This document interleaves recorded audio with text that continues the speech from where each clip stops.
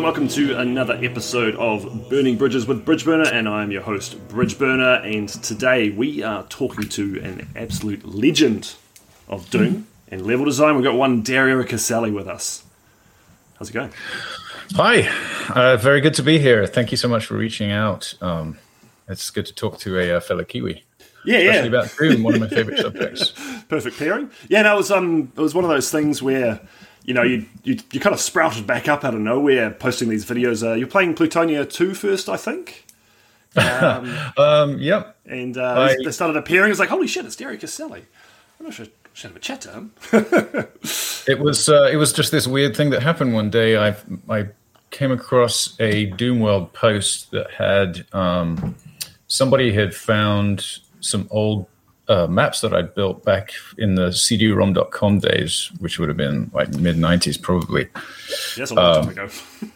Yeah, I found this post and I started reading. Oh my god, I remember all these maps that I made, and it's been so long. I just thought I have to. I couldn't find any videos of somebody playing through them, so I thought, I'm just going to download this and play it myself. And before you know it, I'm just getting sucked right back into the world of Doom again, because it's just so fun. It's so easy to find the fun in this game. And it's just amazing how much work and talent has gone into this game and this community over the years. Well, it's got to be... I certainly haven't heard of any like FPS game with a bigger and longer lasting modding community, and it's definitely what's kept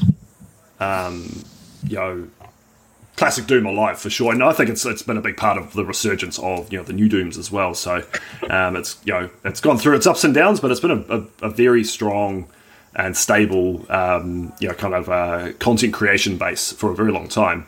And it's funny that you got into Plutonia 2 before replaying your own content. I thought that was quite interesting. Yeah, I'm trying to remember when. So I think what happened was I found Doom World, and I posted something about. I think it was about my Punisher playthrough. I think I played that Punish 2 map that I hadn't played in so long, 28 years or something. I put that on YouTube, and then people said, hey, you should check out Plutonia 2. And that was when I started finding out more and more about the content that had been built over the years. So, of course, I was naturally very curious about Plutonia 2. Yes, very understandable. I actually remember playing that for the first time many moons ago as well. And it's a pretty iconic map set. I think it does justice to the original, while kind of up in the ante, in terms of the intensity. Yeah, and it was a while back now, so I'm not remembering exactly my response to all of the maps, but I know that I definitely went up and down.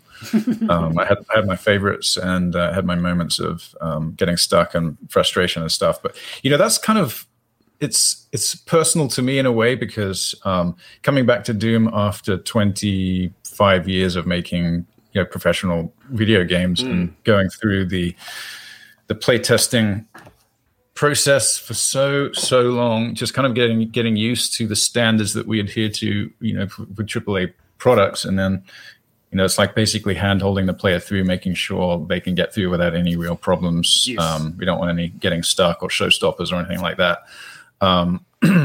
It's interesting going back into Plutonia 2 was pretty much my first foray back into like the amateur modding community again. So I think I brought with me some of those standards that I had been used to for so many years, so I probably sound quite grumpy in some of those maps. Like, why would you do this? This doesn't make any sense. Why would you put this door here? Like, yeah, exactly. How am I supposed to know this texture was the way forward? Well, it's funny because I've been making a lot of people with this rise of like the retro shooter, boomer shooter, whatever you want to choose to call them. With getting these passion project modders and mappers making the reverse transition, going from making content for a game that has really well-established tropes. So things like in Doom, like there's identifiable switch textures, things like there's texture packs that get used a lot. And it's like someone who knows the texture pack will know that that's a switch. Someone who's coming in without, like yourself, who hasn't played a lot of this custom content, like these all look like decorations. Which one's the switch? Which one's the door? So it's interesting going from something with really established concepts and visual tropes and that kind of stuff to pushing out products into a wider market of people that don't have that background. And it's not just about difficulty and you expect people to play a certain way. It's a lot of that telegraphing, progression and mechanics and all that. You've got to teach people these things for the first time. Was that quite a big step for you going from working on something like Plutonia to Half-Life? It was very exciting because with Plutonia, even though I was working with my brother, I was still fairly isolated. It was basically the two of us and internet bulletin boards and stuff that we weren't really part of a larger team. So I think coming to Seattle and working with Valve, it was this really, really exciting thing of, wow, there are actually other people in the room. We had a team of 14 people to begin with, and we're all we have this common passion, and we're all going to make great games together. So it was like the beginning of a really exciting journey, coming to actually sit in an office with 10 plus people who all had the same idea and the same vision and the same drive. So that was really, really great. It was a really great feeling to join like a bigger team rather than just in my bedroom connecting to my brother's computer with a it wasn't USB, what is it, serial cable it would have been back in the day. Yeah, so totally different experience, really. So thankfully it wasn't, back in those days, before Half-Life came out, there was really Quake. And I think maybe Duke Nukem. Yeah, Duke 3D would have been out. Yeah. So it's not like there was this big established set of games that when you start a AAA game, you think, oh, this has to be like this, or, it has to be as good as this. It was pretty pioneering. So we really didn't really have, I guess, a very clear concept of what the product would be like. So it was discovery rather than getting because you could probably call Half-Life. I know, for the record, I don't like Half-Life. I am not a fan of it. But I can recognize, and I've read a few articles about it was almost like the first AAA FPS game. Doom, Quake was made, shoestring budgets, kind of that small, people in their bedroom almost kind of vibe to the process. Yeah, I can see that. And Doom 2 was made in, 8 months or something ridiculous. Because I chatted to Ramiro about that kind of, it was a very intense process. It was very just let's just make these things and get them done. Go. Whereas something like Half-Life has always felt more crafted. And you said you walked into a team of 14 people. That's a big dev team to start with back in the late 90s. And it was, I think it was about 18 months was the dev cycle for Half-Life 1. It's still pretty fast.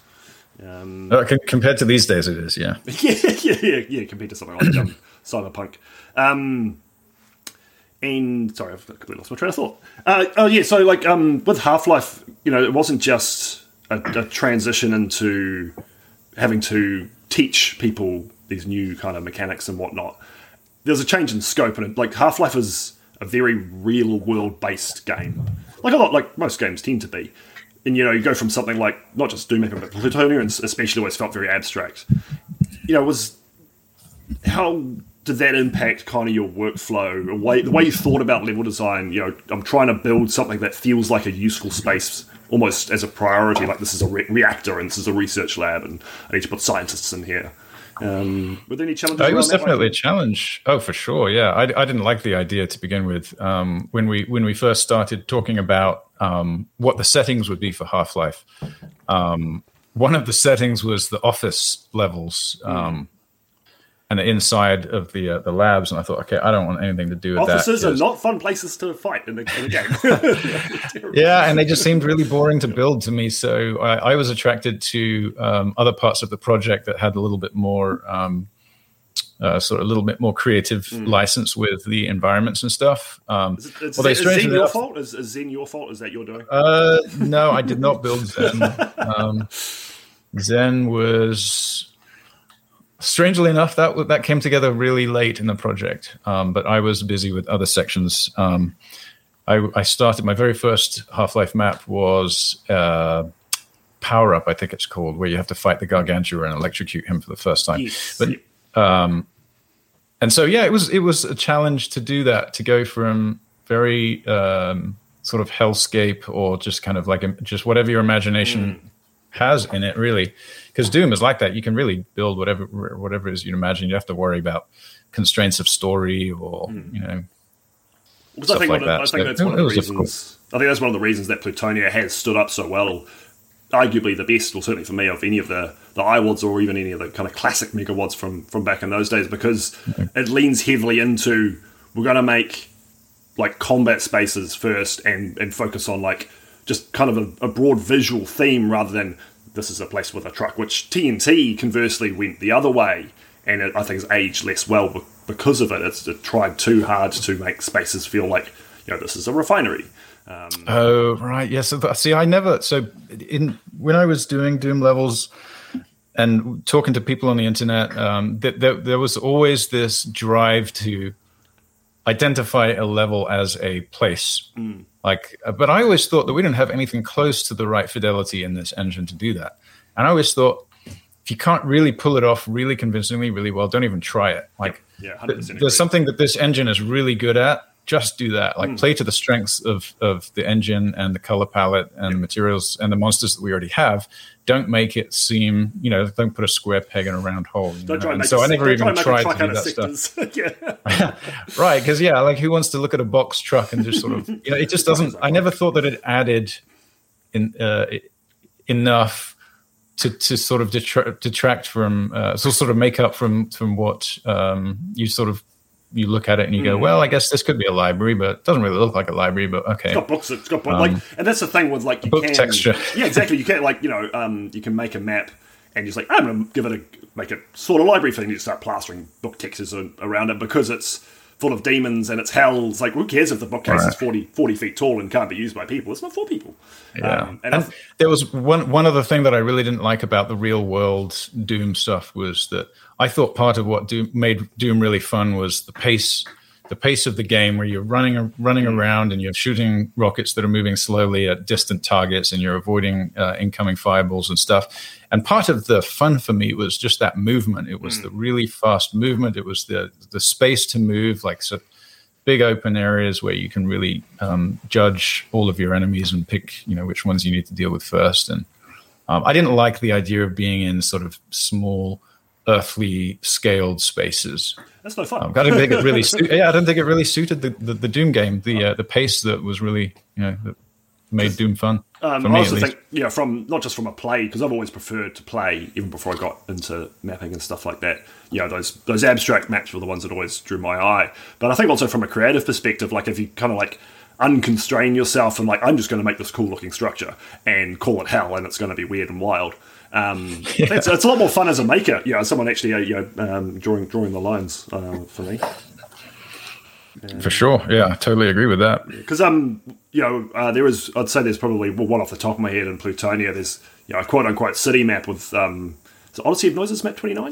It is, yes, but it's a very abstract hell city, so it's still one of the best city Doom maps I've ever played, because it's like we're going to box it out and have things that look like roads, but then we're going to break it up and put fire through it and cyber demon down the guts over there and give it that kind of oppressive hell feeling, and it works really well.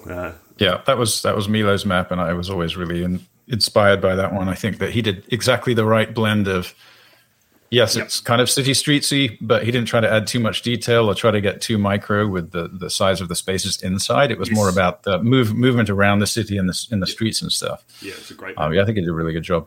I was going to point out the irony of an earlier comment that I made about not trying to reproduce real spaces, and then of course one of my maps for Evolution was Pharaoh, which is supposed to be like Egypt pyramids and stuff. But pyramids are pretty abstract as well. There's you can get real creative inside. It's like little they're big scale at least. Yeah. You can do what you want inside of them, because there's a classic another pyramid map from Mailing Vendetta called Misery Halleck, which is pretty much Pharaoh on steroids, and it's just it's like build a pyramid. So you feel like you're in an Egyptian, and then inside of it, it's whatever it wants to be. You can create that impression on the player that it's alluding to a real world space without pushing it too hard. Right. Because I watched, I was doing a bit of watching your playthroughs this morning over breakfast, and I had to watch Go To It. Because I didn't actually watched that video yet, and I know it was Milo's Milo. Yeah, apologies. where did that concept? Because that was a real groundbreaker for in terms of. I mean, Plutonia as a whole was, but like, let's see how hard we can make Doom. And I have very visceral memories of the first time I played that and going, "This is unbeatable." Like my childhood brain was like, "Nobody is good enough at Doom to beat this." Yeah, I'm trying to remember where that came from. My best guess is early on when we started making Doom maps, we didn't really know how to make how to use the Doom editor, so we would take an id map and then just sort of expand it. And I think Milo was going back to maybe that sort of concept, whereas, hey, you know what we used to do? We used to have a lot of fun just by modifying this id map. So he took it in a direction of, yeah, but in this case, the id map that you start with and you see, yep, there's some meanness in there, but the idea that you would see that this Doom 2, it's Doom 2 map 01, but little did you know when you began, this was actually only the tiny little center of a massive map around you, and it kept on opening and getting more and more ridiculous as you would go through. But by that point, I think we had built most of the maps in Plutonia, and the ones we were most interested in playing are the ones that we couldn't just breeze through without thinking. And I guess he just turned that up a couple of notches, well, a lot of notches. Yeah, because Plutonia really did set the bar for, and still does, like watching people kind of go through their first playthroughs of the classic iWads, and they get to Plutonia and they're like, holy fuck, like this is... It's still quite difficult. This is me. They're getting my ass kicked by all these chain gunners and revenants. And it sounds like, you guys just liked that kind of play experience, and I'm a big believer in make what you love to play. Certainly from a absolutely, that was definitely what we were going for, and I think there was probably a little bit of because we were both building maps that the other one would play test. There was definitely a little bit of, oh yeah, well you thought you could do this in the last map. I'm going to just spawn a chain gunner behind you at the beginning of the map and see how you do with that. Pretty ridiculous. So there was probably a little bit of the competitive streak between us to see yeah, I mean, I played through Plutonia recently for the first time in a really long time, and I'll have to say, I gave myself the same shit that I gave Plutonia 2 when I was running through it. Just saying, why would I have done that? That really wouldn't fly these days with if you ever really care about the players who are going through your maps. But there's definitely I think most mappers have a sadistic streak. It's like, I'm going to hurt people just a little bit. Yeah, a little bit. And you know what? That's born out of an avoidance of boredom, I think. I don't want anybody to be bored or feel like they're going through a map that I built that they feel like, oh, I've played this before and it was, it's just like a retelling of the same story again. I really want it to feel fresh and challenging and maybe sometimes surprising, maybe sometimes infuriating. Yeah, for sure. And I think, if you look at the content being made in general, there has been that general curve. People aren't just... I mean, there's still a market, or quote-unquote market, a player base for slightly more meandering, incidental combat, that more relaxing experience. There's definitely people who enjoy that, and, all power to them for liking that. There's plenty of people that make very high-quality, I call them, classic Doom-style maps, where it's a bit of a jaunt, and, you can relax with it after a hard day at work. But then there's been a reasonable-sized section of the community that is like pushing that boundary, like, let's see what we can get away with and actually make it hard and make it fun and have people play it. And I've been finding some of those. Sunlusk, and the other one, what was the other? Played Valiant. That was absolutely amazing. I loved it. I'll talk about it more. Would love to. But there was Sunlust, and then there was another one that had absolutely enormous maps, like absolutely giant. Sunder? Like, yes. Because I was going to ask you if you'd played that, because I have, yeah. And saying as Ebo, but you know what? Super embarrassing. I tried to do a single map on Sunder with Ultraviolence, and I completely failed. It is. Particularly the later ones, it's a baptism of fire. It is up there with the hardest stuff that the community's made. It's awesome to see, how far this has come, and I'm just imagining the Doom editing tools that can allow you to do that. I'm just thinking, wow, this is really, really impressive. He's a wizard. But yeah, I couldn't get through it on Ultraviolence. I had to switch down to I don't know what it was. Well, there's actually no difficulty settings in Sunder, so you're kind of stuck with UV or UV. Oh, so it's just a damage reduction then. And I'm young today, so you're playing with the same mods together. And I know people have done that with Sunder. It's actually a good way to experience it because it reduces that grind a bit, and you don't get punished so heavily for mistakes because it is a punishing map set. It is, and even particularly the later maps, they take 4 to 6 hours to beat. It becomes an endurance exercise. Absolutely, yeah. I watched. I think Decino did a live stream of Sunder in 3 parts, and I looked at the length of the stream, and I thought, wow, you have a lot of patience. They're like 6 to 8 hours each or something. Yeah, they're enormous. That's a full day. Very much so. It's like you've got to do it over several. So it's like I don't think I've ever got through any of those big Sunder maps in one go. It's just they're pretty exhausting. But yeah, so going back to Valiant, this is one of the things that I said I was quite curious to pick apart, and the map, the Mancubian Candidate. My absolute favourite. Yeah. So I'm sure most people listening, or certainly people who are quite familiar with Skillsaw's work and the masterpiece that is Valiant. But he is known for trying out some interesting concepts and mechanics, probably not quite to the same level as Rubix, who's one of the creators of Sunlust, who really pushes the boundaries of the engine, particularly with his later works. But Mancubian Candidate has an interesting premise, and it's one of the things that, as a non-native Doom player, you're talking about that earlier, trying to telegraph a mechanic. So why don't you run us through your experience with Well, first I have to say that Valiant was extraordinary. I just couldn't believe how good this map set that is. It was consistently delivered, just innovation after innovation, and the fact that it was one guy who did it is just astounding to me. So I give the guy all the credit in the world. This Mancubian Candidate, though, I saw the sign at the beginning which says basically no dead Mancubi. I didn't really know what that meant. It's like pretty much just like a circle. It's crossed out, basically. Yeah, it could be a no entry sign, like no Mancubi allowed. Right. Yeah. So I guess I looked at it for a second. I thought, I'm not really sure what that means. It's like, that's an interesting and of course, I didn't put that together with not killing the Mancubus in the scene, which was, I think it was the following scene when you teleport into it.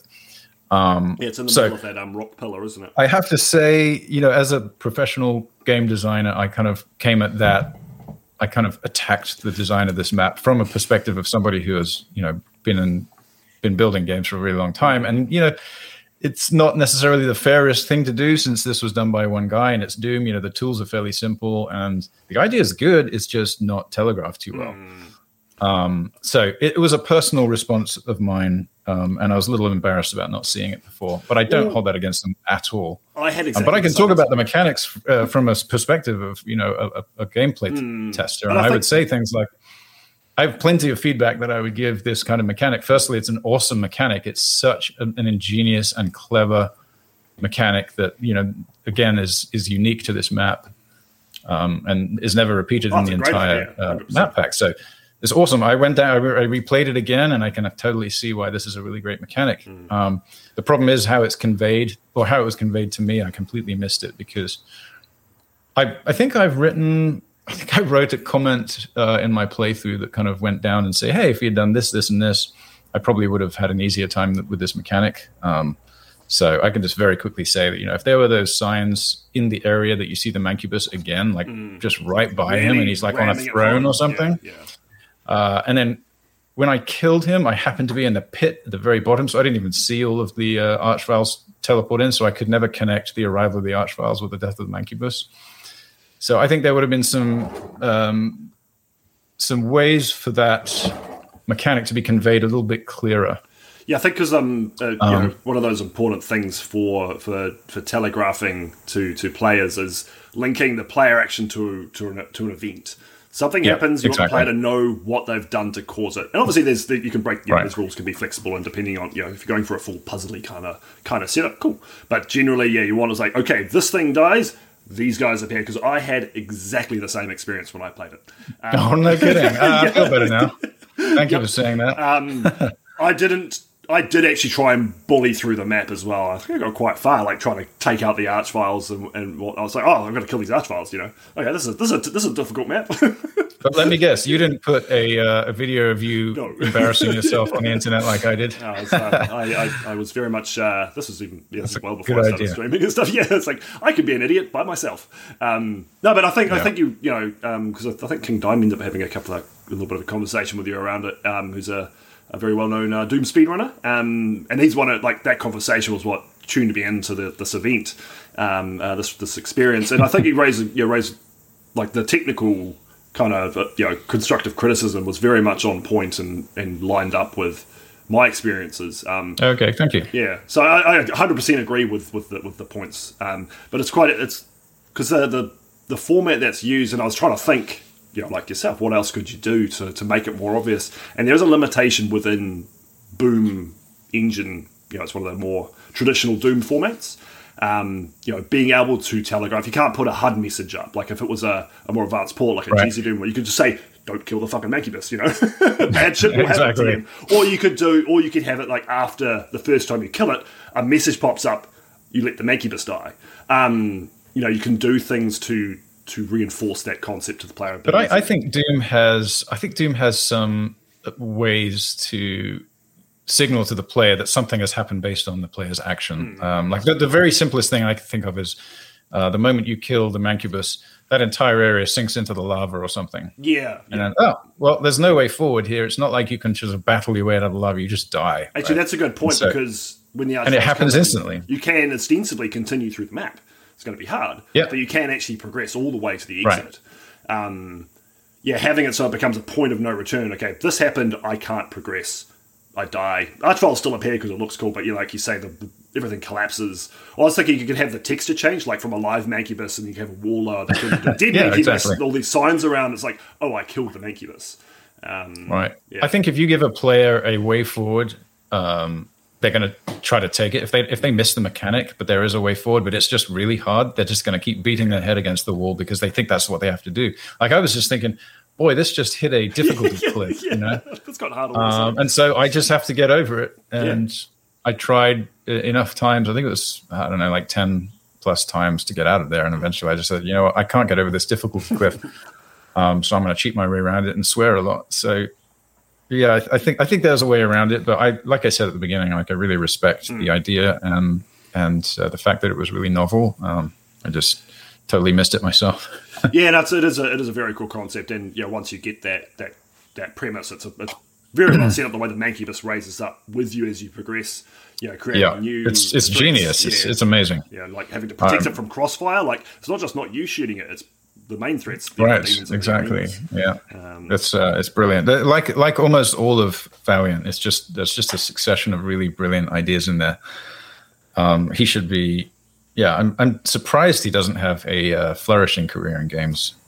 Yeah, it's interesting that there's a lot of I rate the Doom creation community as some of the kind of like some of the best creative people in terms of level design and concepts and working this engine into weird and wild places. And I have seen some people kind of stepping out trying to make that leap.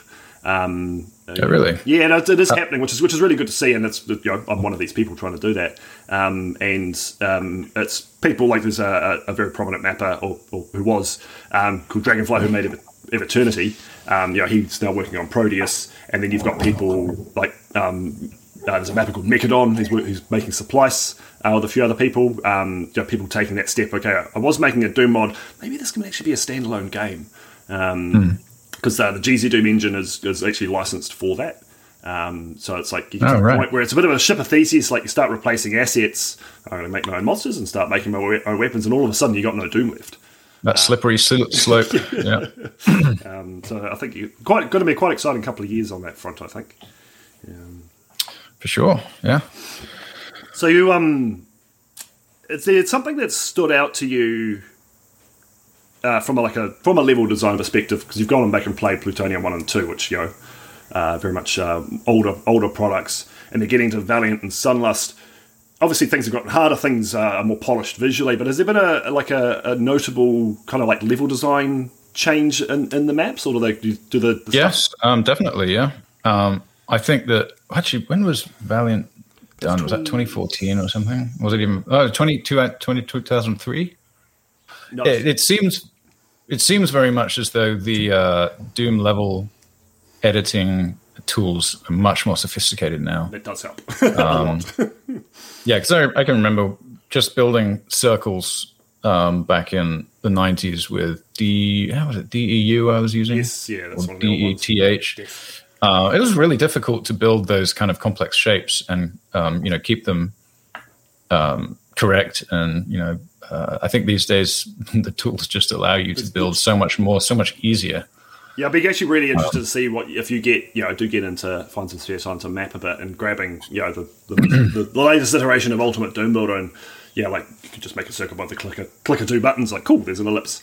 I've watched a couple of your videos and I was thinking, like these tools just make building Doom maps so much simpler than. Well, it gives you so much more freedom to design more impressive, like bigger spaces, more. Yeah, because there's that, but there's also it's just also been because I started dabbling 17 years ago, something like that, and there was an editor called Deep Sea. That was kind of like the bridge between the modern editors that we've got today and those kind of old ones that you would have used. And it did some things quite well, but it's pretty buggy. It would crash often. And one of the things that I've felt the most with using these modern tools is just the workflow improvement in terms of efficiency. It's like I'm not having to, with those old editors, you had to place individual vertices and then draw the lines between them and then make the sectors. Like I don't have to do that anymore. That was how we did all of the maps. That's why we were so beholden to the grid the whole time because it was just it was dot to dot basically. Yeah. Join the dots. Huge shout outs to the team working on Doom Builder and keeping it up to date and improving all these. For sure, yeah. I mean, you can just create much more ambitious designs. I mean, that's what I've been seeing when I've been playing through these things. They've been incredibly ambitious and just giant open spaces, giant architecture. You don't even have to do I guess some of the maps that I've been playing would have been divided amongst like 10 maps in the old days because you couldn't manipulate such a big map. And also then. Port improvements. The classic engine can only handle so many lines on screen at once, and viz planes and all that kind of fun stuff. Mm-hmm. So removing those limitations, I can just literally have more stuff on screen and that's great. Crash. Still crash. Although, so tell me, do you play with GL like OpenGL, or are you just doing software render? No, I'm a heathen. I play with GZDoom with a hardware renderer. Okay, I prefer so it probably runs quicker then. Yeah, it depends. Like I'm assuming because you would have been using PRBoom probably for yes. Yeah, so that's actually a really efficient port. It can handle some pretty complex geometry and it's really good at like big monster counts.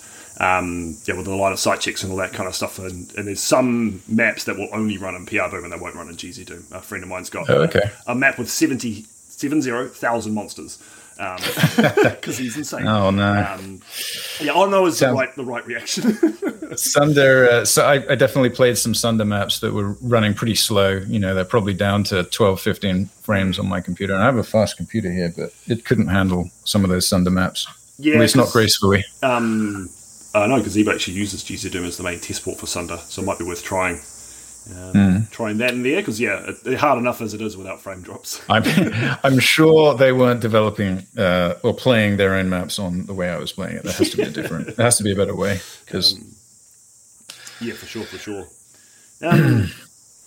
So you're not just a Doom content creator, a Doom mapper, and not just Half-Life. I talked about earlier that you were part of the Left 4 Dead team. And because I've just started getting into that probably about 6 months ago, and it's a fantastic game. It's a great way to unwind with friends and bully them as the infected. Nice. Oh yeah. Versus mode is awesome. Oh, it's fantastic.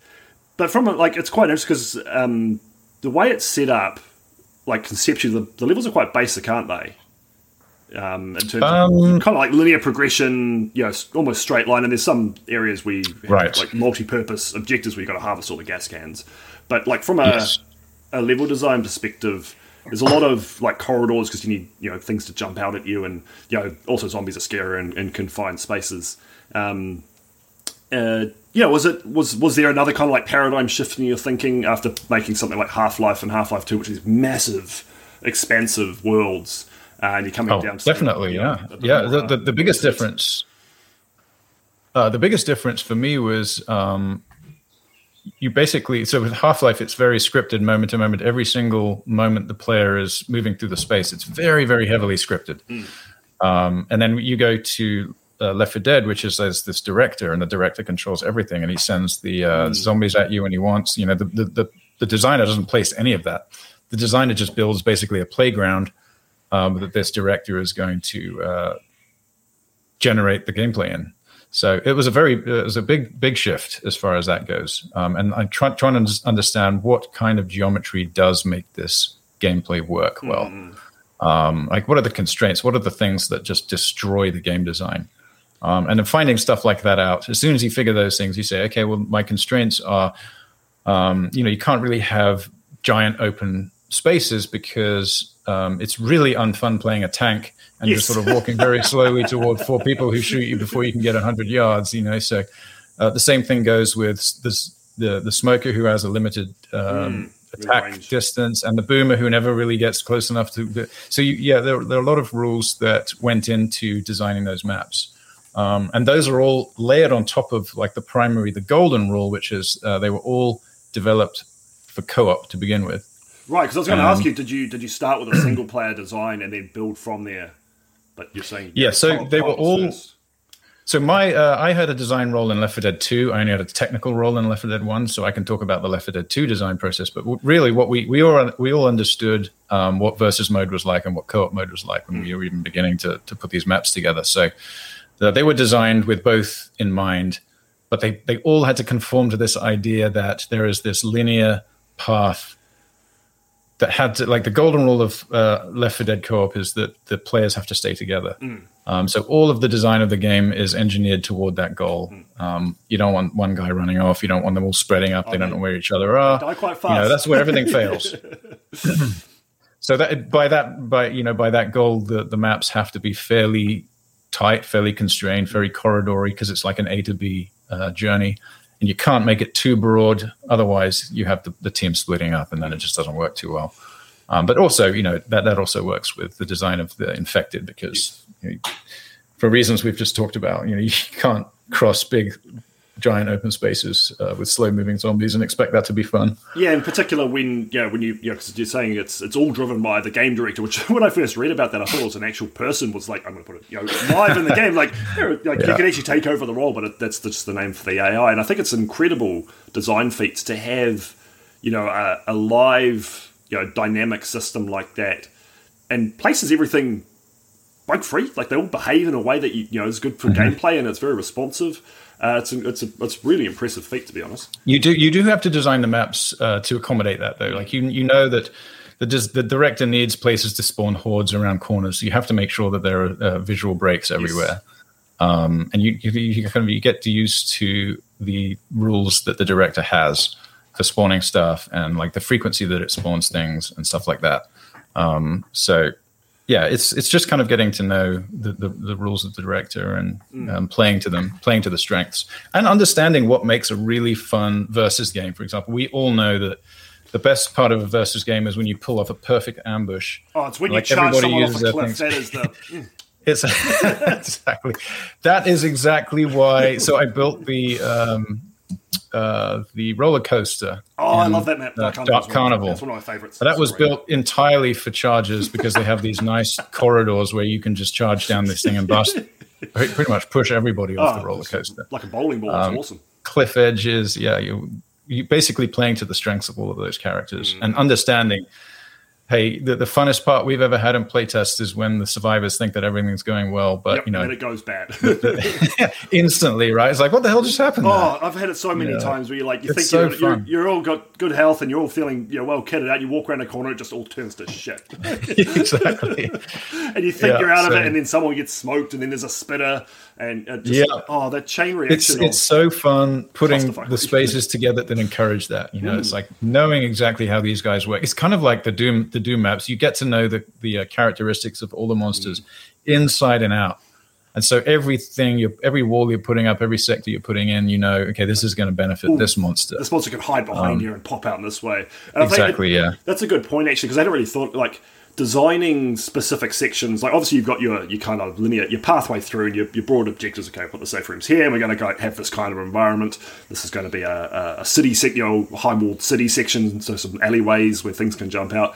But it sounds like you guys actually thought this specific spot would be great for a charger. Let's put a absolutely. This spot would be great for a spitter. And I think that's a big part of why it's so fun. Like they feel like directed encounters, but they're not. And it wasn't terribly difficult to do that, to say, for example, to adapt a map that was being designed earlier in the process before the charger came online, for example. I think there was a bus station map that didn't really accommodate the new creatures too well. So we just thought, you know what, let's just throw up some 9-foot fences all around the place and then create this sort of corral that the players have to go through. Now we can start adding... I think I know the map you're talking about. You've got to do a zigzag through it. And there's a horde exactly, chasing. Yeah.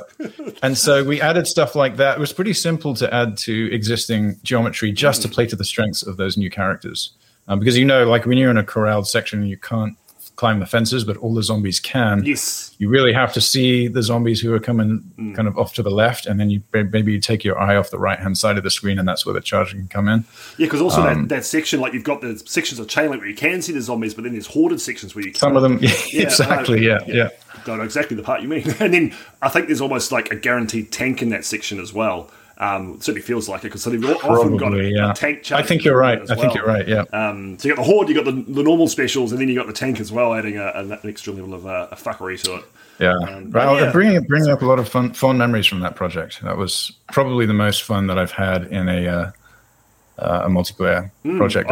It's very fun to play, and real testament that it's 10 years, 12. It's been a while. How is it really? 2009. Left 4 Dead 2 is 10 years old. Yeah, probably. I think so. 2012. Yeah, maybe. Something like that. I don't like to think of 10 years going by in any way. yeah, we're getting old. No, it's incredible how well it stood up, and particularly when you've got some kind of attempts at clones and other games doing a similar concept, and just I don't think anyone's hit the same level as Left 4 Dead did. Oh, nice. Yeah. Well, there's a lot of people put a lot of passion and energy into that project. We're all really, really excited to do that. It was funny that the Left 4 Dead 1 team was quite modest in size compared to some of the other Valve teams. But when we decided to do Left 4 Dead 2, it was like, so many people wanted to work on this project. I think the total credits list is like 100 or something. It's a big team. Well, the Valve credits always include every single Valve employee, whether they work on the game or not. That's nice. Whether we even work on games at all. We have some of the Steam teams and support teams. They all get credited that's too. Good. That's I'd say I've seen some ridiculous hot takes about whether or not things like QA teams are actually part of the Dead team. It's like, yes, they are. Absolutely, yeah. I imagine with Left 4 Dead, more so than things that are single player focused, there would have been a lot of iterative testing. That's what made the project so fun. It's like this. It was every day. It was every day we play tested, and it was that's the easiest way to make your day turn from 8 hours to like 11. Nice. Because you just want to stay there and keep playing. Well, it's so addictive. Like a friend. We love the ding, when you get the damage ding as the right. It's like awesome Pavlovian, feedback, right? Pavlovian saliva response, like ding, ding, ding, ding, ding. Seeing the damage points tick up and up and up. Yeah, it's great. Awesome. It's funny how just those little touches just make you like, I'm just going to play a bit more. Because you'll jump in and all of a sudden 6 hours will have gone past. Fantastic. Well, I'm nostalgic for those times. You mentioned that... Actually, no. Because we have to... I think we do have to touch back into Half-Life because you made Ravenholm. I worked on it, yeah. Well, at least you were part of the team. And, yes. And I said earlier, I'm not a big fan of Half-Life. Ravenholm is different, though. That is it stands out in that... Oh, cool. Game. And Half-Life 2, they're not awful, but they're definitely not up there. The gameplay style is generally not my thing. I like that fast food gameplay. But Ravenholm has a different feel, and it leans into horror. The slower play style fits the kind of encounters that are designed in there. You don't have any weapons or many. You've just got your gravity gun and whatever sharp objects you can pick up, and then all these various head crab designs, like the one that throws them at you. Creepy motherfucker. The poison zombie, yeah. Where did that come from? Like, it feels like out of left field, that experience, compared to the Ravenholm. So that had been built before I joined the project. I was working on Team Fortress 2, which is called Brother in Arms back then, when Half-Life 2 started. When I joined, there was already the basic geometry for Ravenholm, but it wasn't really decided where in the game it was going to fit. And as soon as we started playing around with the gravity gun, we realized, we asked ourselves, where is a good part of the game to introduce the gravity gun? And we thought, Ravenholm is this place where it's sort of small, creepy, and dark, and maybe this can be a place full of physics objects you pick up and throw at things. And so we just we put it there as the intro to the physics gun, and just a lot of physics features that we had in the game. And I think just the fact that it started out sort of dark and creepy automatically meant, okay, so we should try to introduce some new zombie styles in here, new headcrab styles, and just really sell this as a creepy place, because it's pretty small. You're kind of winding your way around pretty claustrophobic spaces. Space isn't huge, but you creep around in it very slowly. Yeah, but the great thing is we were basically given this gift of, this is supposed to be a spooky, creepy, haunted place with this mad guy, Grigori, who's he's driven himself crazy because he's all of his congregation has turned into zombies, and he's kind of fond of these zombies who are still walking the streets. So, it was super easy to play into that kind of design. It was totally my wheelhouse too, because I love creating atmosphere and just sort of a lot of tension, and it's a totally different game when you take all of the weapons away, and the player is, they use weapons as a kind of like a safety guard, and when you take those away, it really gives you this sort of unnerving feeling of, what am I going to do when a zombie's coming at me? So you start doing things like you always have a circular saw blade in your gravity gun just in case, and then you'll accidentally fire it off, and like, shit, no, I don't have anything, and then a head crab comes and just, I don't have any weapons. That was a really fun part of the game to build. It's definitely my favourite part of Half-Life 2, because I'm a bit of I do like my horror action. Doom 3, I was a big fan of that, and Fear is my favourite all-time favorite game. Nice. Fear is a masterpiece in my eyes, and we invented two different types of zombie and two different types of headcrab just for Ravenholm. There was the fast zombie, which you first see running up the drain pipes, and then they break through the skylights to come in. That was the intro to the fast zombies, I remember.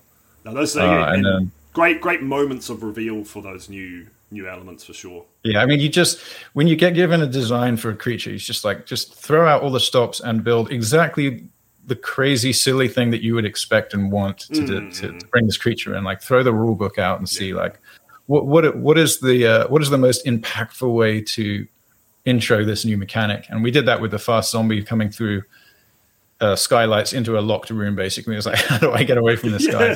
You got to pay attention to this. The poison zombie, he's the guy who throws one off his back. I mean, we intro him when you're sort of above the street level, like 30 feet up on a really narrow plank, and it's like, there's no way you can go. So of course you have to introduce somebody who's going to do that to you. Somebody with some range. You think you're safe and there. I think, and you don't expect it, right? You see this guy lumbering down in the ground. He's like, and all of a sudden there's this fast-moving thing flying at your face. Like, get it off! Yeah.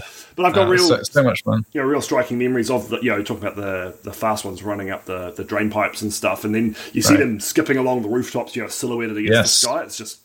It's almost like a movie direction. The moon behind them. It's beautiful. Yeah, it's so much fun putting those together. Like, as soon as you get given a creature like the fast zombie, it's like, okay, well, how can we really get this guy with most impact? Like, don't pull any punches, basically. And because you've taken all the weapons away from the player, just adds that much more gravitas to the first time I actually fight them. It's like, how do I do this? I can't just blast them away with my shotgun or an automatic weapon would be quite useful against these fast enemies. I don't have one. Right.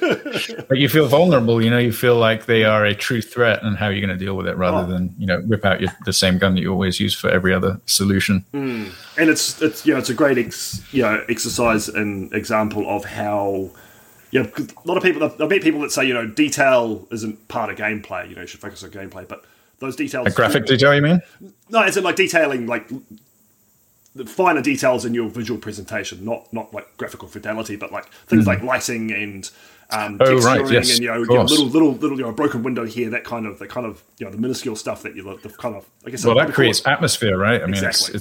it hits your brain. It gets you in a specific mood, I think. And you play differently. In Ravenholm, if that was all bright and evenly textured, you'd feel a lot more comfortable and you'd play better. Like you take your time to aim and you wouldn't panic as much. But because there's dark corners, and even if it doesn't get to the point where you can't see, it still makes you kind of lean in a bit and squint at the screen. Yeah, you don't. Yeah, you got to avoid that.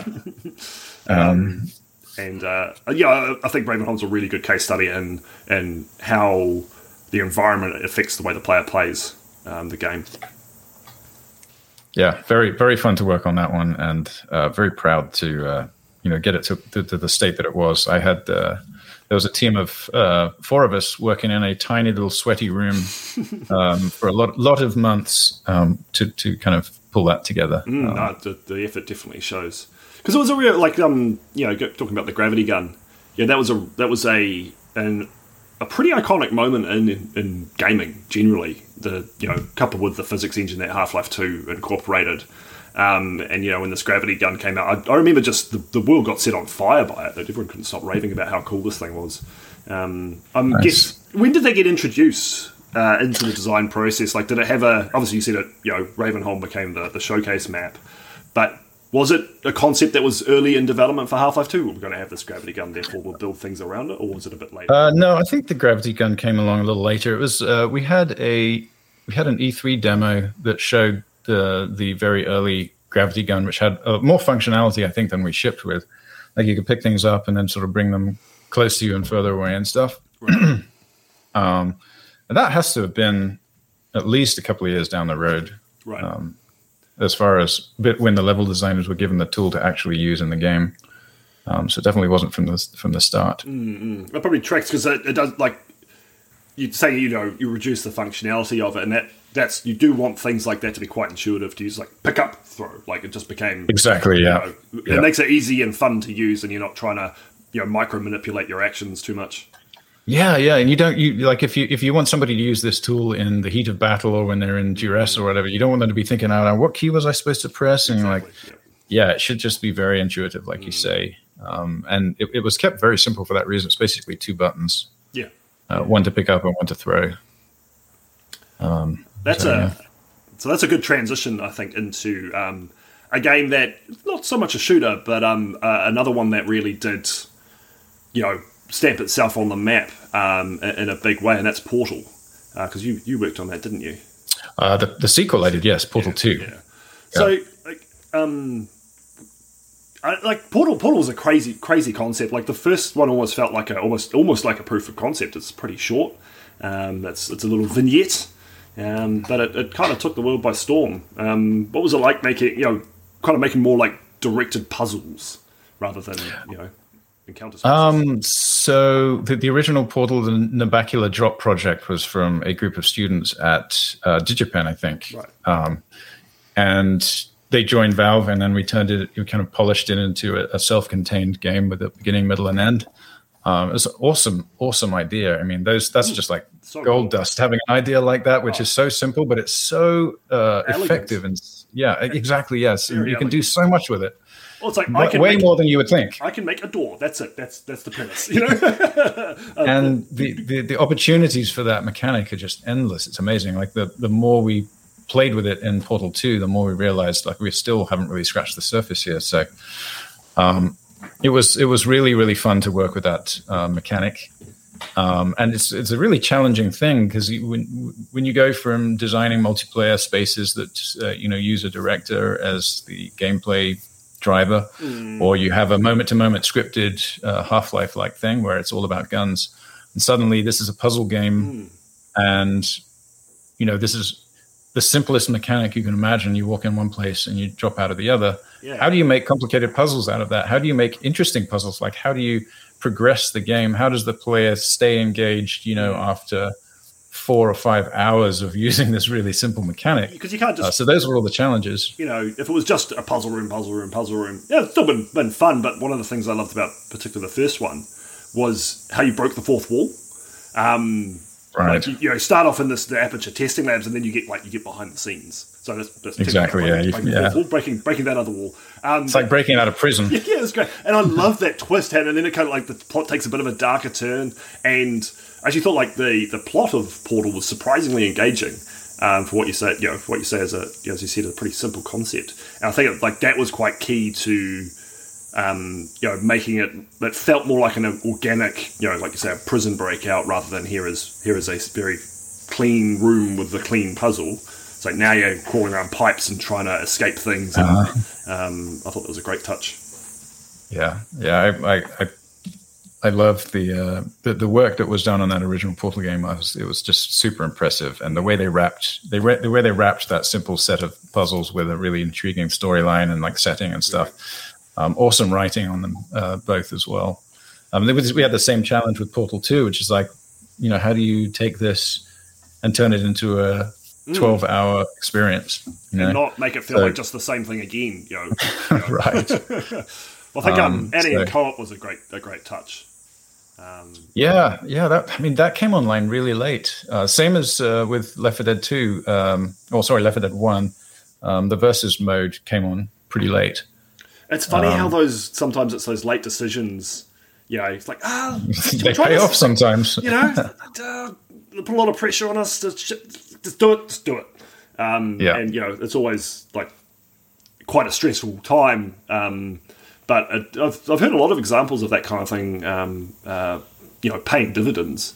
Whether it's adding a deathmatch into classic Doom, or that's right. Yeah, it's like we should throw a few deathmatch maps together. It's hard to believe that was an afterthought in Doom. Because when I talked to him, I asked him what was the best decision you made regarding Doom. It's like multiplayer, like adding a deathmatch. It's like he answered instantly. The replayability is just times 1,000. Huge. And at that time it was the tech was just there, in terms of being able to connect to people to make it, even if it was just computers in a room, to just accessible enough for it to really take off. You made a good point, like with regards to your time at Valve, which is a very long career now. You've gone through like a lot of different FPS styles. You got the AI directed, kind of chaotic, organic Left 4 Dead design, very scripted in Half-Life, but you've worked on some deathmatch stuff as well with TF2, haven't you? Let's see. Most of the deathmatch work I did was on Half-Life. For TF2, I did build. I think the first map I made for TF2 was Gold Rush, which is a payload map. And then I worked on a couple more payload maps, and I tried a couple of different gameplay styles, and then ultimately the man versus machine co-op mode. Oh, that's the Horde mode, isn't it? Like attacking. Yeah, when you fight against robots. Yeah. So I never played TF2 that much. I only played the classic Half-Life mod. You played TFC? Yes. Yep. No kidding. I love TFC. I made a ton of maps for that. Dust Bowl was my absolute favorite. Awesome. Yeah, TFC. That was endless hours on that. Peak LAN party time. When you go to a fucking establishment and all night, before the internet was, had oh my god, I loved TFC. Oh, it was awesome. And grenade spam is like the worst mechanic in the world, but the most fun mechanic in the world. I just remember the rocket launch, being able to pull the homing rockets around. That's just. I miss TFC. Yeah, it was a great game. Yeah. Sometimes we evolve games to be more sophisticated and more complicated and ever higher fidelity, and then it's not always. Sometimes you lose the simplicity. I think that's what TFC had some really great, mad, zany, humorous, high-speed fun about it. That I really miss, and coming back to Doom, I get that same kind of sense where I'm really glad. The same thing. Yeah, I'm so glad that this style of game has preserved and evolved and has been carried forward by so many talented people over the years. I think it's just such a great idea. Good testament to the game design. For sure, because with Doom, even with these wild new boundary pushing maps, the base concept is still very much the same. It's you're a dude who's killing demons quickly. I know, and it is timeless. And even I play a fair amount of classic Doom deathmatch, and it's the only game I like playing deathmatch in. What did you say? What Doom? Just classic Doom deathmatch. Again with better designed levels and more expansive and a few weapon mods. How many players? We peak at about 22 in a deathmatch map. It's very chaotic. Using all of the classic weapons then, right?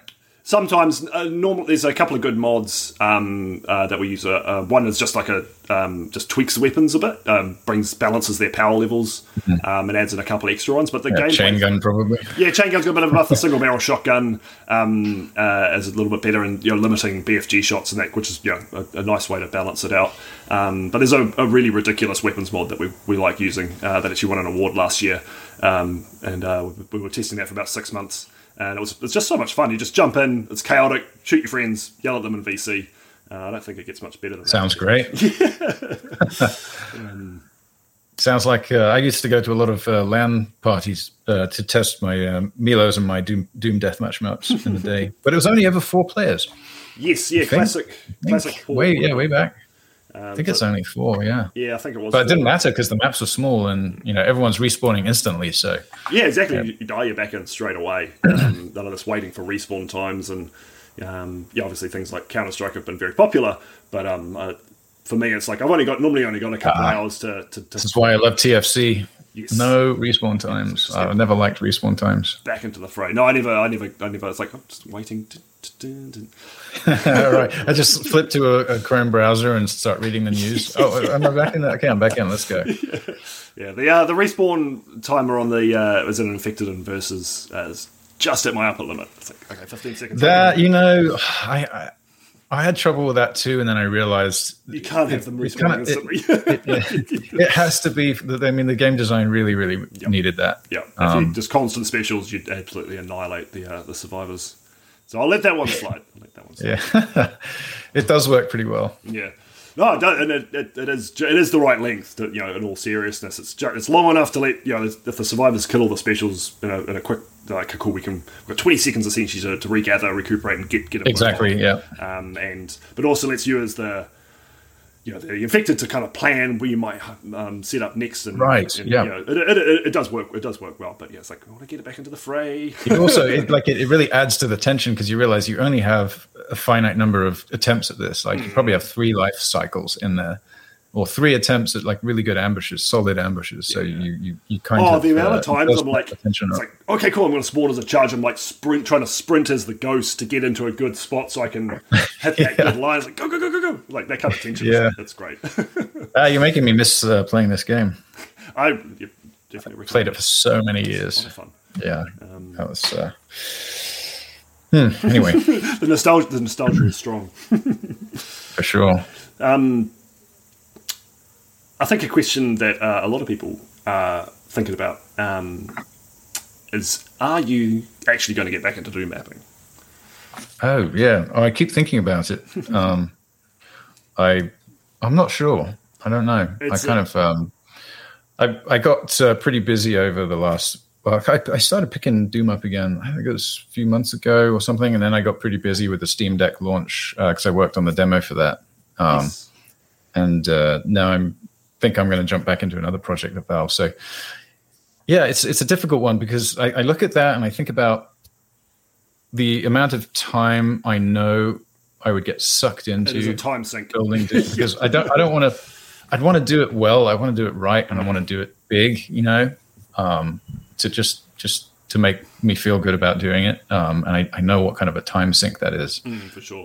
So I probably I need a gap between projects or something.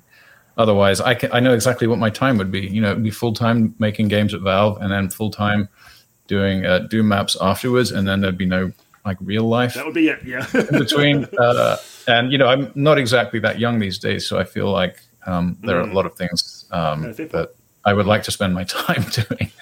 Well, I'm at least. Every time I'm playing a Doom map, I'm thinking about building one. Let's just put it that way. It's like, what can I do? It's tempting. Get the cogs. Yeah. So you know what? I'm pretty sure that I will do something with it. It's just a matter of when. Well, Ramiro's making Sigil 2. You should go offer to make a guest map. Is he doing it for Doom 2? He is doing it for Doom 2. Yep. Yeah. Okay. I didn't realize that at the time. I was wondering why he did it for Doom 1. Yeah, I think I get the impression he always planned to do Sigil 1 and Sigil 2, Doom 1 and Doom 2. Okay. Because he was muttering about doing the same thing for Quake 1 as well, which I think would be quite cool. Quake 1. Yeah, a Ramiro Quake episode. But he's currently working on Sigil 2, and everyone's very excited for that, obviously. Cool. Sigil 1 was good fun. Nice seeing him get back into... I should talk to him about how he's working on his work-life balance, or Doom-life balance, I guess I should call it. I kind of get the impression he's just doing a lot of Doom, like he's just he's living the dream, to be honest. He's not. He's not at a company at the moment, is he? Oh no, he's still at Ramiro Games, and I know that obviously does keep him pretty busy, but he's got enough time or a good enough balance to. He finds the time. Yeah, he makes the time. I think he's earned it for sure. Because I know his wife does a lot of this. Is pretty much his partner at the studio as well, and she was very heavily involved in Empire of Sin. That was her baby. I have to think about it a lot more. Well, I've been thinking about it a ton. I'm not surprised. It's like once you because that's essentially what happened to me. 4 years ago. So because I'm a big fan of ARPG games, like the classic Diablo clones and all that kind of stuff, and I kind of was in that wilderness for about 7 or 8 years, and I started watching some YouTube videos, much like yourself was making of speed running and UV Max runs of some of these newer Doom maps. Oh shit, there's still a Doom community, and then Twitch actually was one of the big reasons that kind of dragged me into the community. It's like you start interacting with people, and there's a good, small but very very good kind of Twitch community around Doom. It's like people are still making. Maybe I should dust off some of my old maps that I never finished, and kind of went and had a look at them, and I was like, So have you published some Doom maps then? I have, yeah. So I think my first solo release was 2018. So okay. I've dabbled in it for probably close to 2 decades at this point, but never got to the point where I actually released anything. But I've got a few maps out there. Congrats! How was that? How was it like sharing your stuff with the world and hearing people's feedback and stuff? It's pretty nerve-wracking, particularly the first one, and learning how to respond to feedback, and it's like, why do you love my stuff? Without taking offense. Yeah. Unfortunately, by and large, the Doom community is a very positive place for a lot of that kind of stuff. But I think you could, it went pretty well. I think you could say, because I've got a couple of CAC awards under the belt now. Nice. Hey, good job. Yeah. So which That's is awesome. That must feel good. Yeah. No, it was quite. You don't do it for. That you don't use that as your primary motivator, but it is nice to get that kind of tick. Like, maybe I do know what I'm doing, and it's encouraging. I mean, it keeps you motivated to continue for sure. Exactly, and I'd be lying if I didn't say that was a big part of why I'm trying to make this transition into game development. And idea that the dream job for me now would be your job, professional level designer, going forward. So. Well, it looks like you're doing the right thing to head in that direction. Yeah, it's the right time for it. I think with all this, the kind of ease of creation with regarding whether it's a GZ Doom based game or Unity or Unreal, the tools have never been easy to get into. They don't cost you anything apart from time, and you can just fuck around and find out, as they say. It's a great time to be to be someone who's interested in that step. There's a lot of cool communities. Very good. Well, I think it might be time for some audience questions. It's an impressive career that you've managed to, get under behind you there, Darian. You said before we went live that you've been with Valve for over 2 decades now, and it's a real testament to how fun that job's been. And 25, 26. A great company to work for. It's not always the case. So.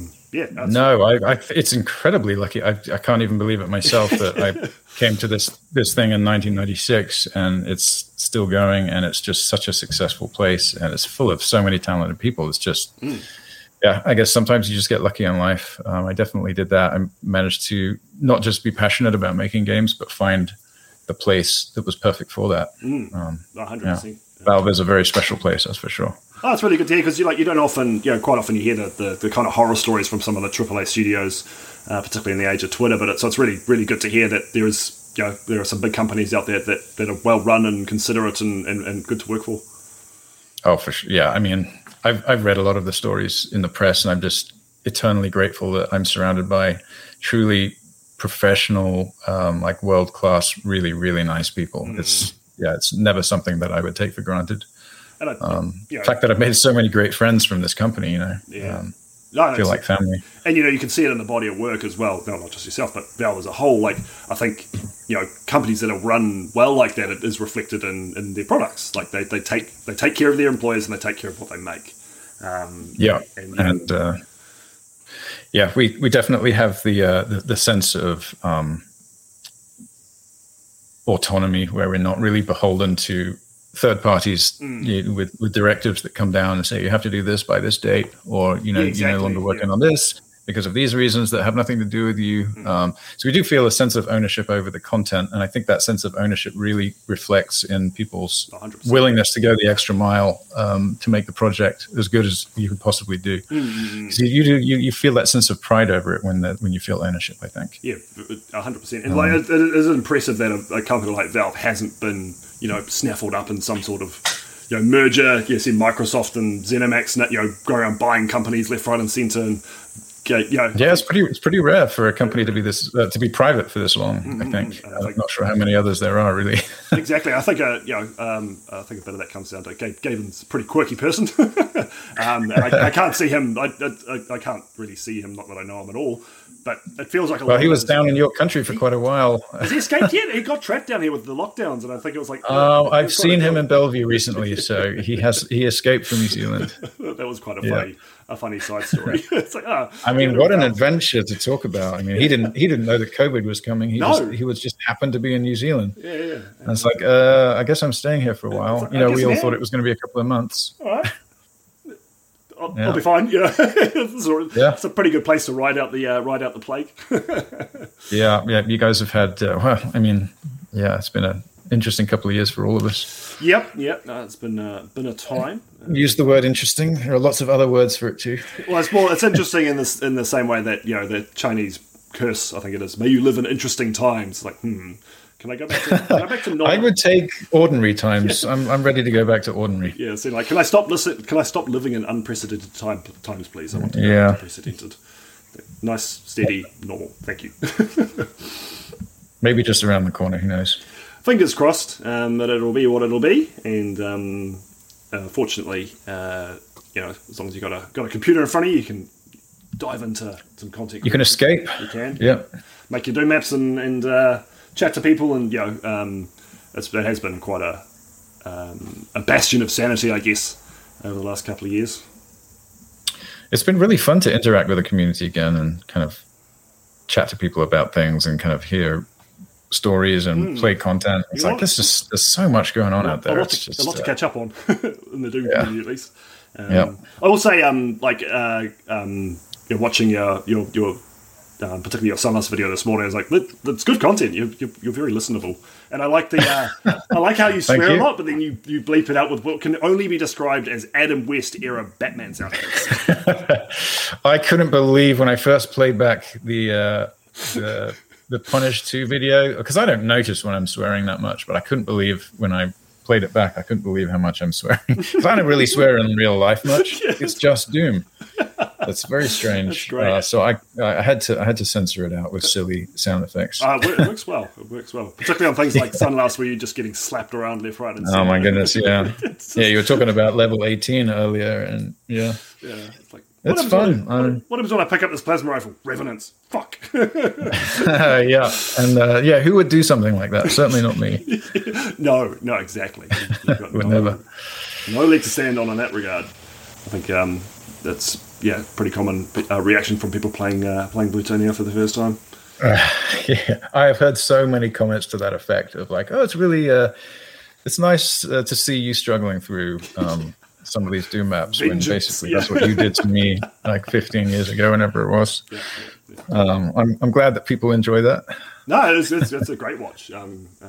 Very, very enjoyable. Actually, I was quite impressed with because Sunlust is not easy, And while things like Valiant have got some teeth, like Sunless is next level.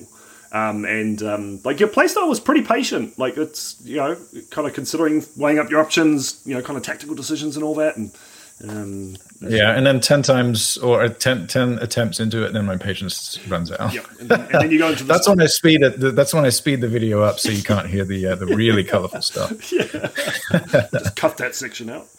But I realize, I've seen players go through these, so I know they're doable, and so I just look at myself and I say, "What am I doing wrong?" Keep trying. Especially if you get into things like bigger things like Sunder, where the fights are very much like you're throwing yourself at them, and you've got a strat, and you're thinking, you keep dying, and like, am I just playing bad, or is this the wrong idea? And like having to go through that kind of decision tree. As a skill in and of itself, with a lot of being self-aware. I mean, it's really easy to get into a pattern when you're playing a map and you're just like, I'm just going to try this way again and again and again. If you do a little better each time, you think that's the way. And if the number of times I've seen playtesters come in for the games I've been working on, they do the same things where they get locked into turning left every time here, and really it's a right turn needs to go to, or. Yes. I can't believe that I'm still subject to that same psychological disorder. I should be better. But when I watch the playthrough, I say, "What the hell are you doing? Go the other way or do this thing." Obviously, but when you're caught up in the moment, it's not that obvious. Oh, for sure. And like it's like you particularly when you do a fight and you kind of like get half or 2/3 of the way through. It's like, I should be able to beat this. Exactly. And if you just back up and reconsider, there's probably an easier way to do it.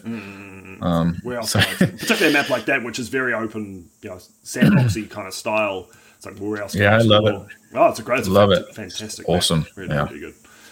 There's a particular map in Sunless that I think the world is waiting for, and that's the God Machine. I heard about something about a Archvile room or something. It's a masterpiece. It's talking about that kind of vertical scale, impressive architecture. It's that in spades. It is one of the best Doom maps ever made in my mind. Wow. And which map is that? It's map 2030. Yeah. Oh, okay. So basically the last map in Sunder. Sunless. So I'm sure it's Sunless. Sorry. So I'm sure it's easy then. It's actually not the hardest map. And you did 25, which is not an easy map. I'd say it's easier. There's the map before it is called Go Fuck Yourself. It's quite appropriate. Why would somebody call the map like? I mean, seriously. I think it's probably an ode to Plutonia.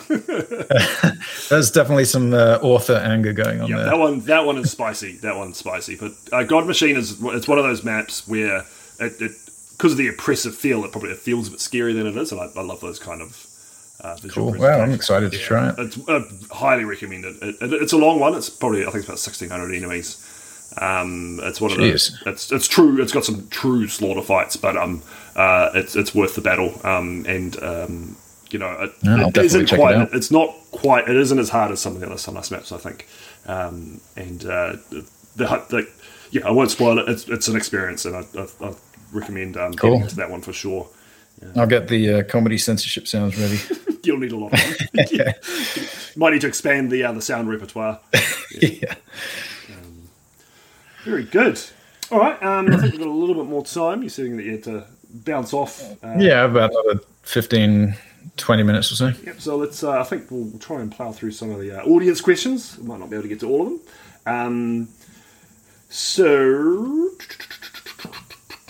Question from Al Tazamuth. What's your favourite map that you've made for Doom, and your favourite one that your brothers made? Ooh, my brothers. I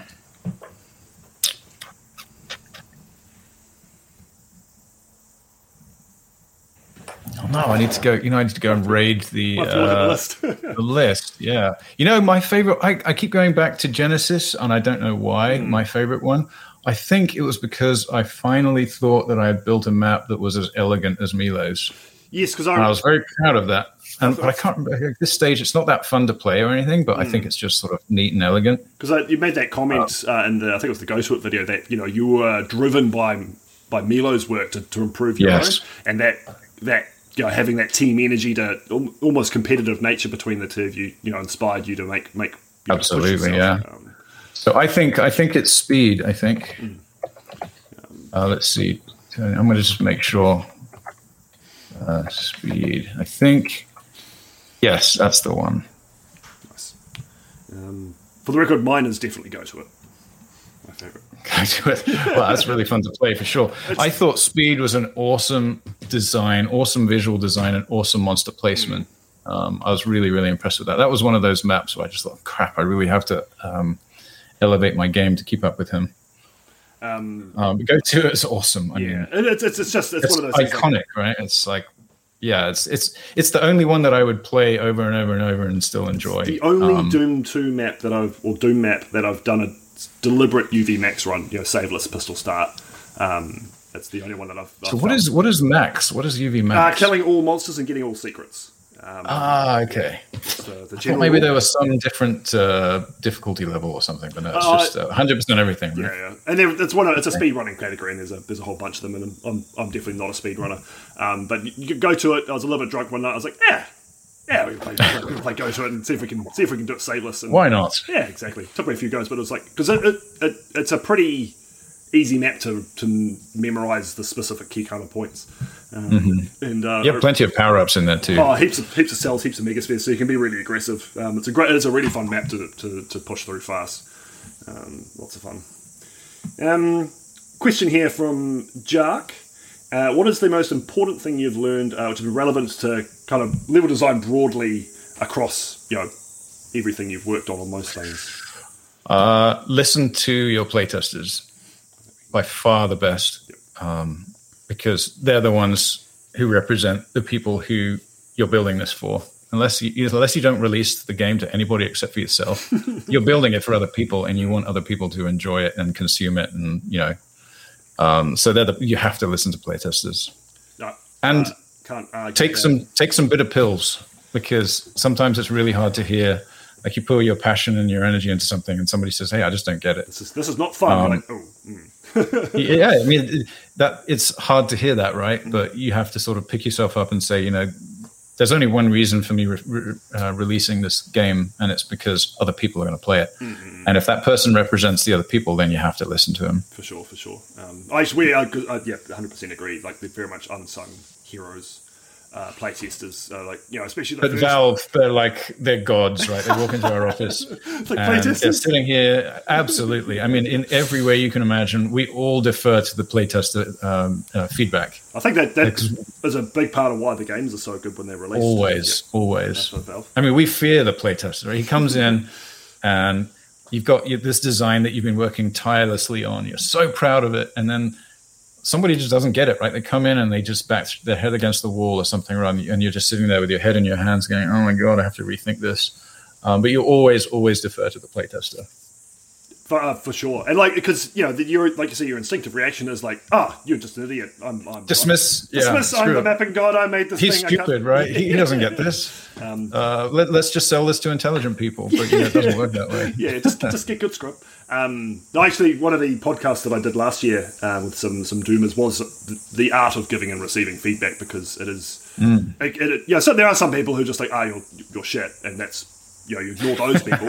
But when someone does come up and says like, I did not enjoy this, and they can explain why, or this part I didn't, or you watch them play and they can't figure it out, I was like, I'm gonna have to probably do something here, and it's very important. Well, there's also an art to interrogating a playtester, because they sometimes won't be able to verbalize what they're going through. You have to be very careful about not leading the playtester into telling you the things that you want them to say.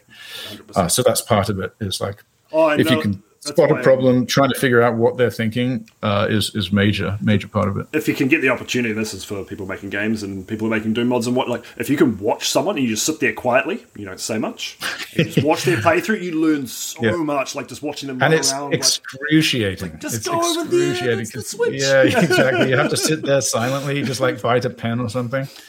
And then you're kind of timidly, are you all right there? Are you lost? You basically have to say, look, without any prompting, just, hey, so what are you thinking at the moment?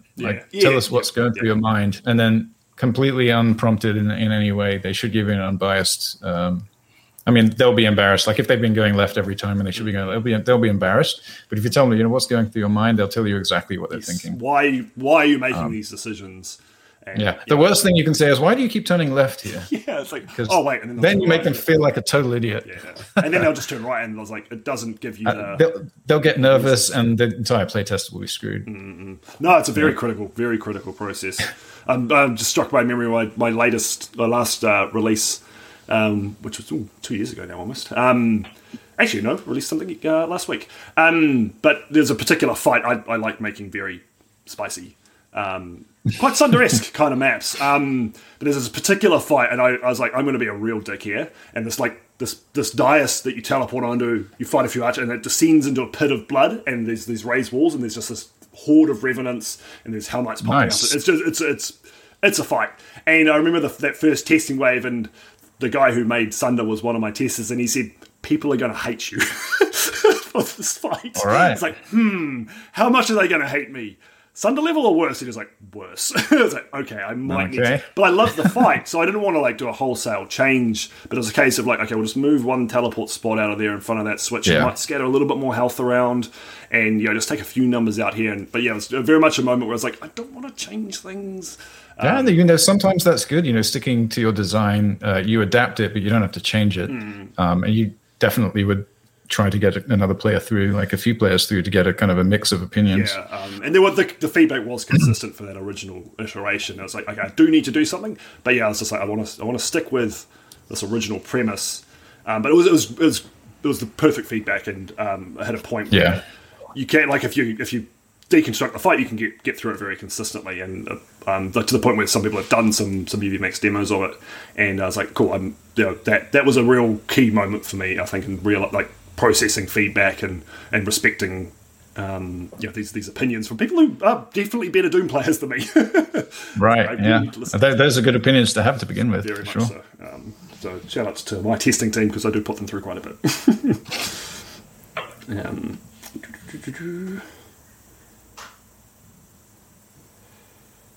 I think this is a good one. So what's been the reaction for you, realizing that there's still people playing, your maps from 20 plus years ago, particularly Plutonia?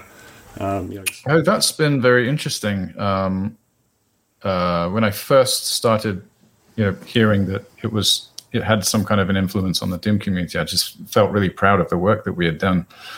It's very.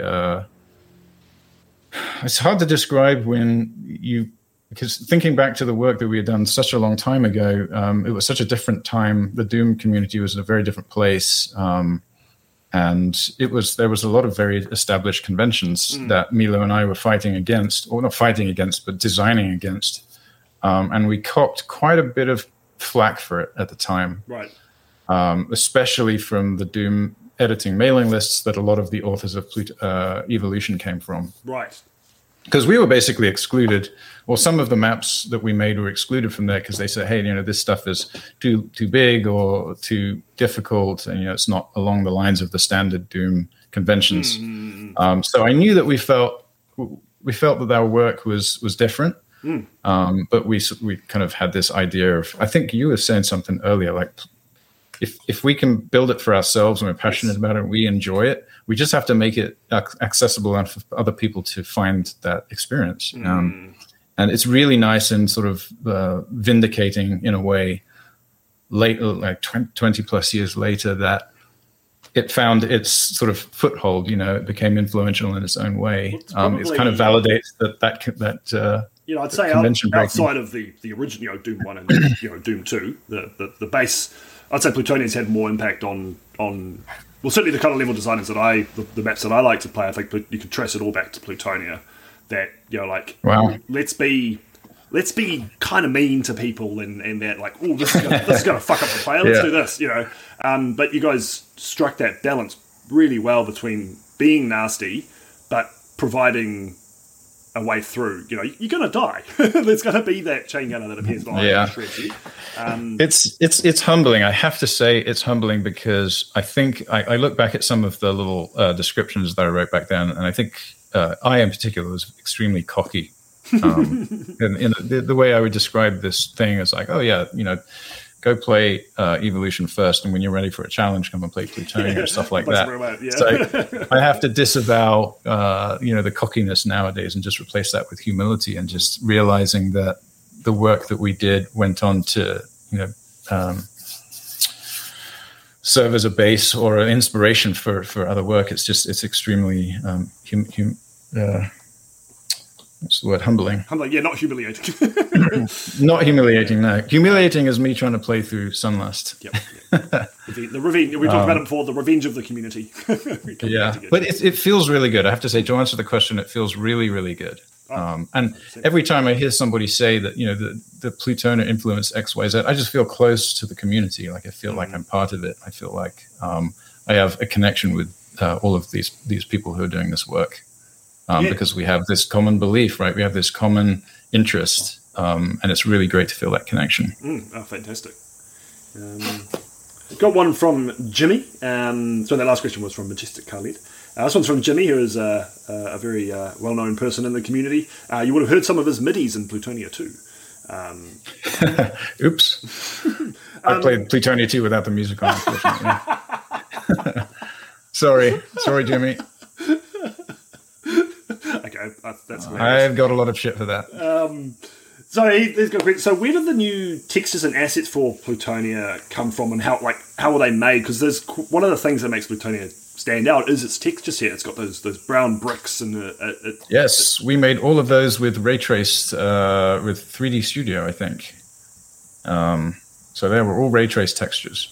Right. None of them were authored in just like Paint or anything. They were all 3D ray traced. Right. Because was it more you guys decided that you wanted to create these kind of rocky jungle themes and you needed new textures, or did you make the new textures and go, what can we make with these? We had been building so many Doom maps over so many months before we started Plutonia that we just like, we want to put something fresh in here. We've got to put something new. Yep. And we did have some ideas of the environments we wanted to create, so we kind of pushed them in those directions. And also, I'm an awful artist. Like, I can't paint anything or draw anything. So ray tracing is the way for me. So I would go out and I would capture materials and textures, just photograph them, and then put them into 3D Studio. Is it photogrammetry? Is that the term? Let's see. I don't think it's that. No, basically, I took a photograph with film. You remember film? I do. I am old enough for that. Yep. I'd print out the photograph and I'd put it on a flatbed scanner. I'd scan it into, I think, Aldus Photo Styler, because it's before Photoshop. And then I would use those I would plug those into 3D Studios and do a 3D render of the bricks and stuff. And then I'd output them into the Doom palette, I think. Nice. No, they're iconic textures. Like, I love the Plutonia bricks and those big nice, cool. They're taken from random palaces and castles in the southwest England countryside. Nice. That's really cool. Yeah, awesome. From Capelli, was it hard going from Doom's, kind of, not quite 3D, well, certainly not a 3D renderer. Can't handle room over room, so flat layout. 2.5D. Yeah, I don't like that term. We won't get into that discussion because that'll be another 2D plus. Yeah. So going from that kind of, very much a flat layout, certainly from in terms of what you're building, to full 3D, Quake maps and then into Half-Life, was it quite? Did you have to kind of like rewire your brain a bit, or was it just a case of like just kind of fuck around and see what we do? Yeah, absolutely. That was a rewire for sure. My first Quake maps were pretty flat. Until I realized, you can actually expand this on the Z-axis now. Yeah. It did take a while. But you know what? After a few maps, I think you get the hang of it. But it takes a lot. I mean, the great thing about Doom in 2D is it's just you can just get map designs out really quickly. You don't have to think about that third axis. Smash out layouts. And you're just like, cool, I built some rooms and I'll like lift this up and lower that down and build some stairs. Yeah. I love it. I love that part of it. The 3D just creates a lot of extra time. It does, and I am because I go for the hardware renderer, GZDoom style stuff. You can build 3D spaces through a variety of hacks and engine manipulation, but you can build full Quake style 3D constructs. It does take time. It just takes so much longer. Yeah, and there are 3D engines out there, so why not keep Doom 2D? Because I don't know. Because you can. Because I can, yeah. It's like, because I can. Yeah. Pretty much. And I know Doom, so I will branch out into probably Unity next, I think. But for the time being, I enjoy breaking Doom as much as possible. I know the feeling. Yeah, exactly. Pushing the boundaries of those accepted conventions is a lot of fun. Yep. And I've got a question here from Caleb. I quite like this one. Is there anything you would have done differently or possibly told your past self if you had known things would turn out this way?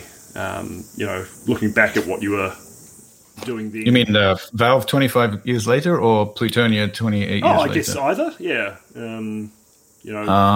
Anything from what it sounds like, you're pretty happy with it, where you've ended up. So, I'm very happy with. Yeah, I've been really, really lucky to where I landed at Valve, and 25 years later, I'd probably tell myself to not worry, like just relax a little bit. It's nice to have hindsight. Oh, it's always 100%, nice to have hindsight. But that is a good point, I think, because particularly for when you're quote unquote just making Doom maps and you're doing it for fun, there is a lot of stress. People get very anxious about it, and theoretically this is a hobby that we do for fun. And if you're not having fun, well, maybe you should go find a different hobby. Like, not everyone, and there's some people feel like the need to map and that kind of stuff, and I think it is important to relax and just enjoy the process as much as possible. And of course there's going to be the stress of releases and getting that feedback and, like you say, going through play testing and getting people say, no, I don't like this. But the real work, the real work, and that is one of the less fun parts, fixing your bugs. But if you're not enjoying the actual process of building these things, then kind of. I think that would come across in the game design if you're not really enjoying it. I think that the game design reflects the passion and the enjoyment that's put into it. Exactly. Really.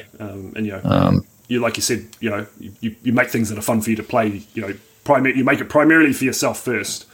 And because that's going to be fun. Or you make it to bully your brother. That's probably even better. Yeah, as someone who has 3 brothers, I agree. Wow, 4 guys, that's insane. I'm the oldest, therefore I get all the good stuff. My sister, you got to watch out for. She's scary. Growing up with 4 brothers made her tough. I can imagine. Wow. I think we've covered this one. This one from Lady Miss Dragons. What exactly brought you back to Doom after 25 years? And you said it was finding out that there wasn't really any playthrough videos of Plutonia 2. It was it was it was like a Google search or something where somebody had discovered these maps that I remember putting on a CD-ROM back in the 90s, and I thought, oh my goodness, I remember these. I have to see these again. And then I downloaded it, and I was off. Yeah, it's as is often the case. It's a something very serendipitous. Some random, yes, exactly. Just a random Google search. A lot of examples like that, like you talk to someone or you get involved in some real kind of like isolated pocket, and it leads into this big wide world. So many things in life start that way. I think it's a great thing about life is these kind of seemingly minor decisions can lead you to some pretty cool places. I think I've got. Here we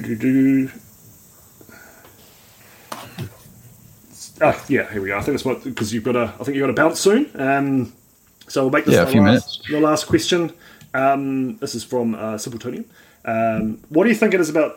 What do you think? Okay, what do you think it is about Doom itself that makes it quite a good gateway into game development, or do you think it is good? Are there any other engines that you might recommend as someone who's trying to make that first step into that world? I think the Doom has a positive, which is it's fairly easy for a single person to bring together some elements to create an experience that other people can consume, and then they can say, hey, this is actually a pretty good base for a portfolio.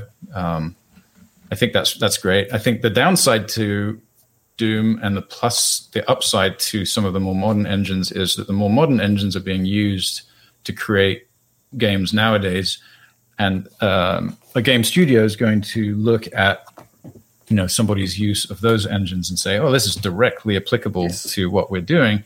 But it also means that you're probably going to have to be part of a little team in order to ship something, because it's so much more complicated and so much more content to create, which is a good thing, because then you're showing that you can work with other people and you can collaborate and come together as a group, which is pretty much the game development environment these days. Yeah, so you have to be able to work in a team.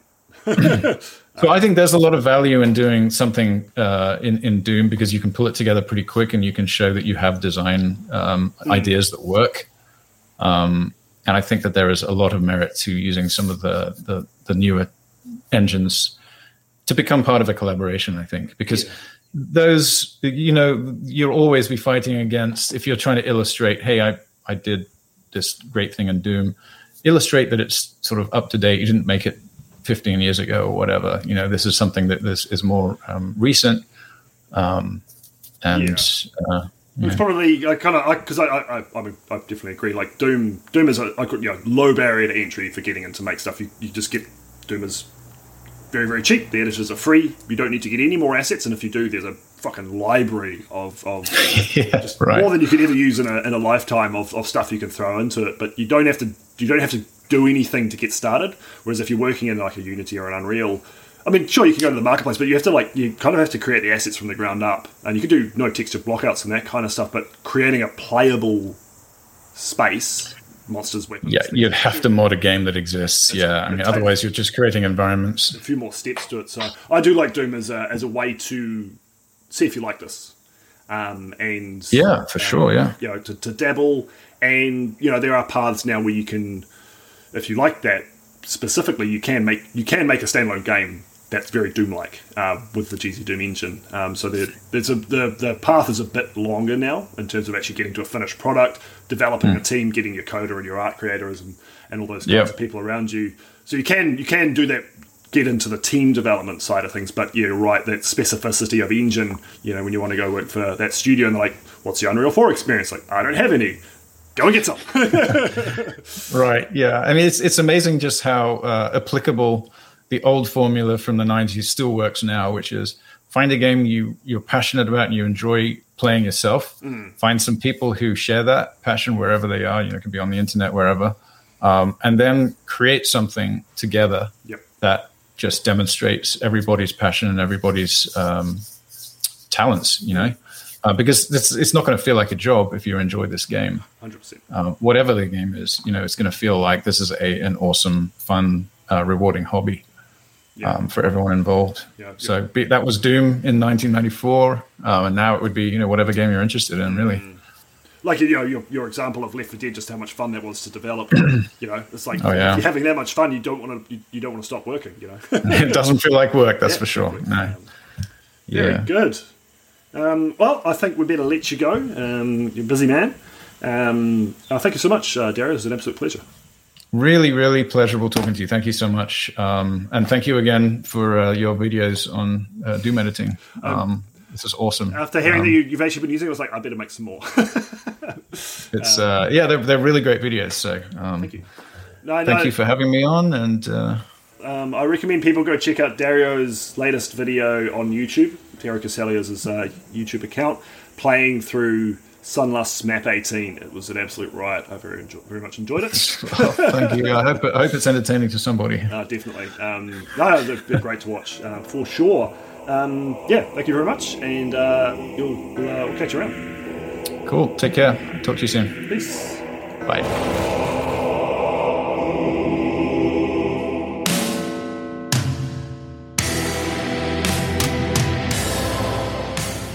Yo, it's your friendly neighborhood producer, Ty Brandon, and I'm here to tell you, if you head over to hellforgestudios.com, you can find all sorts of ways to be supportive of wonderful things like this podcast.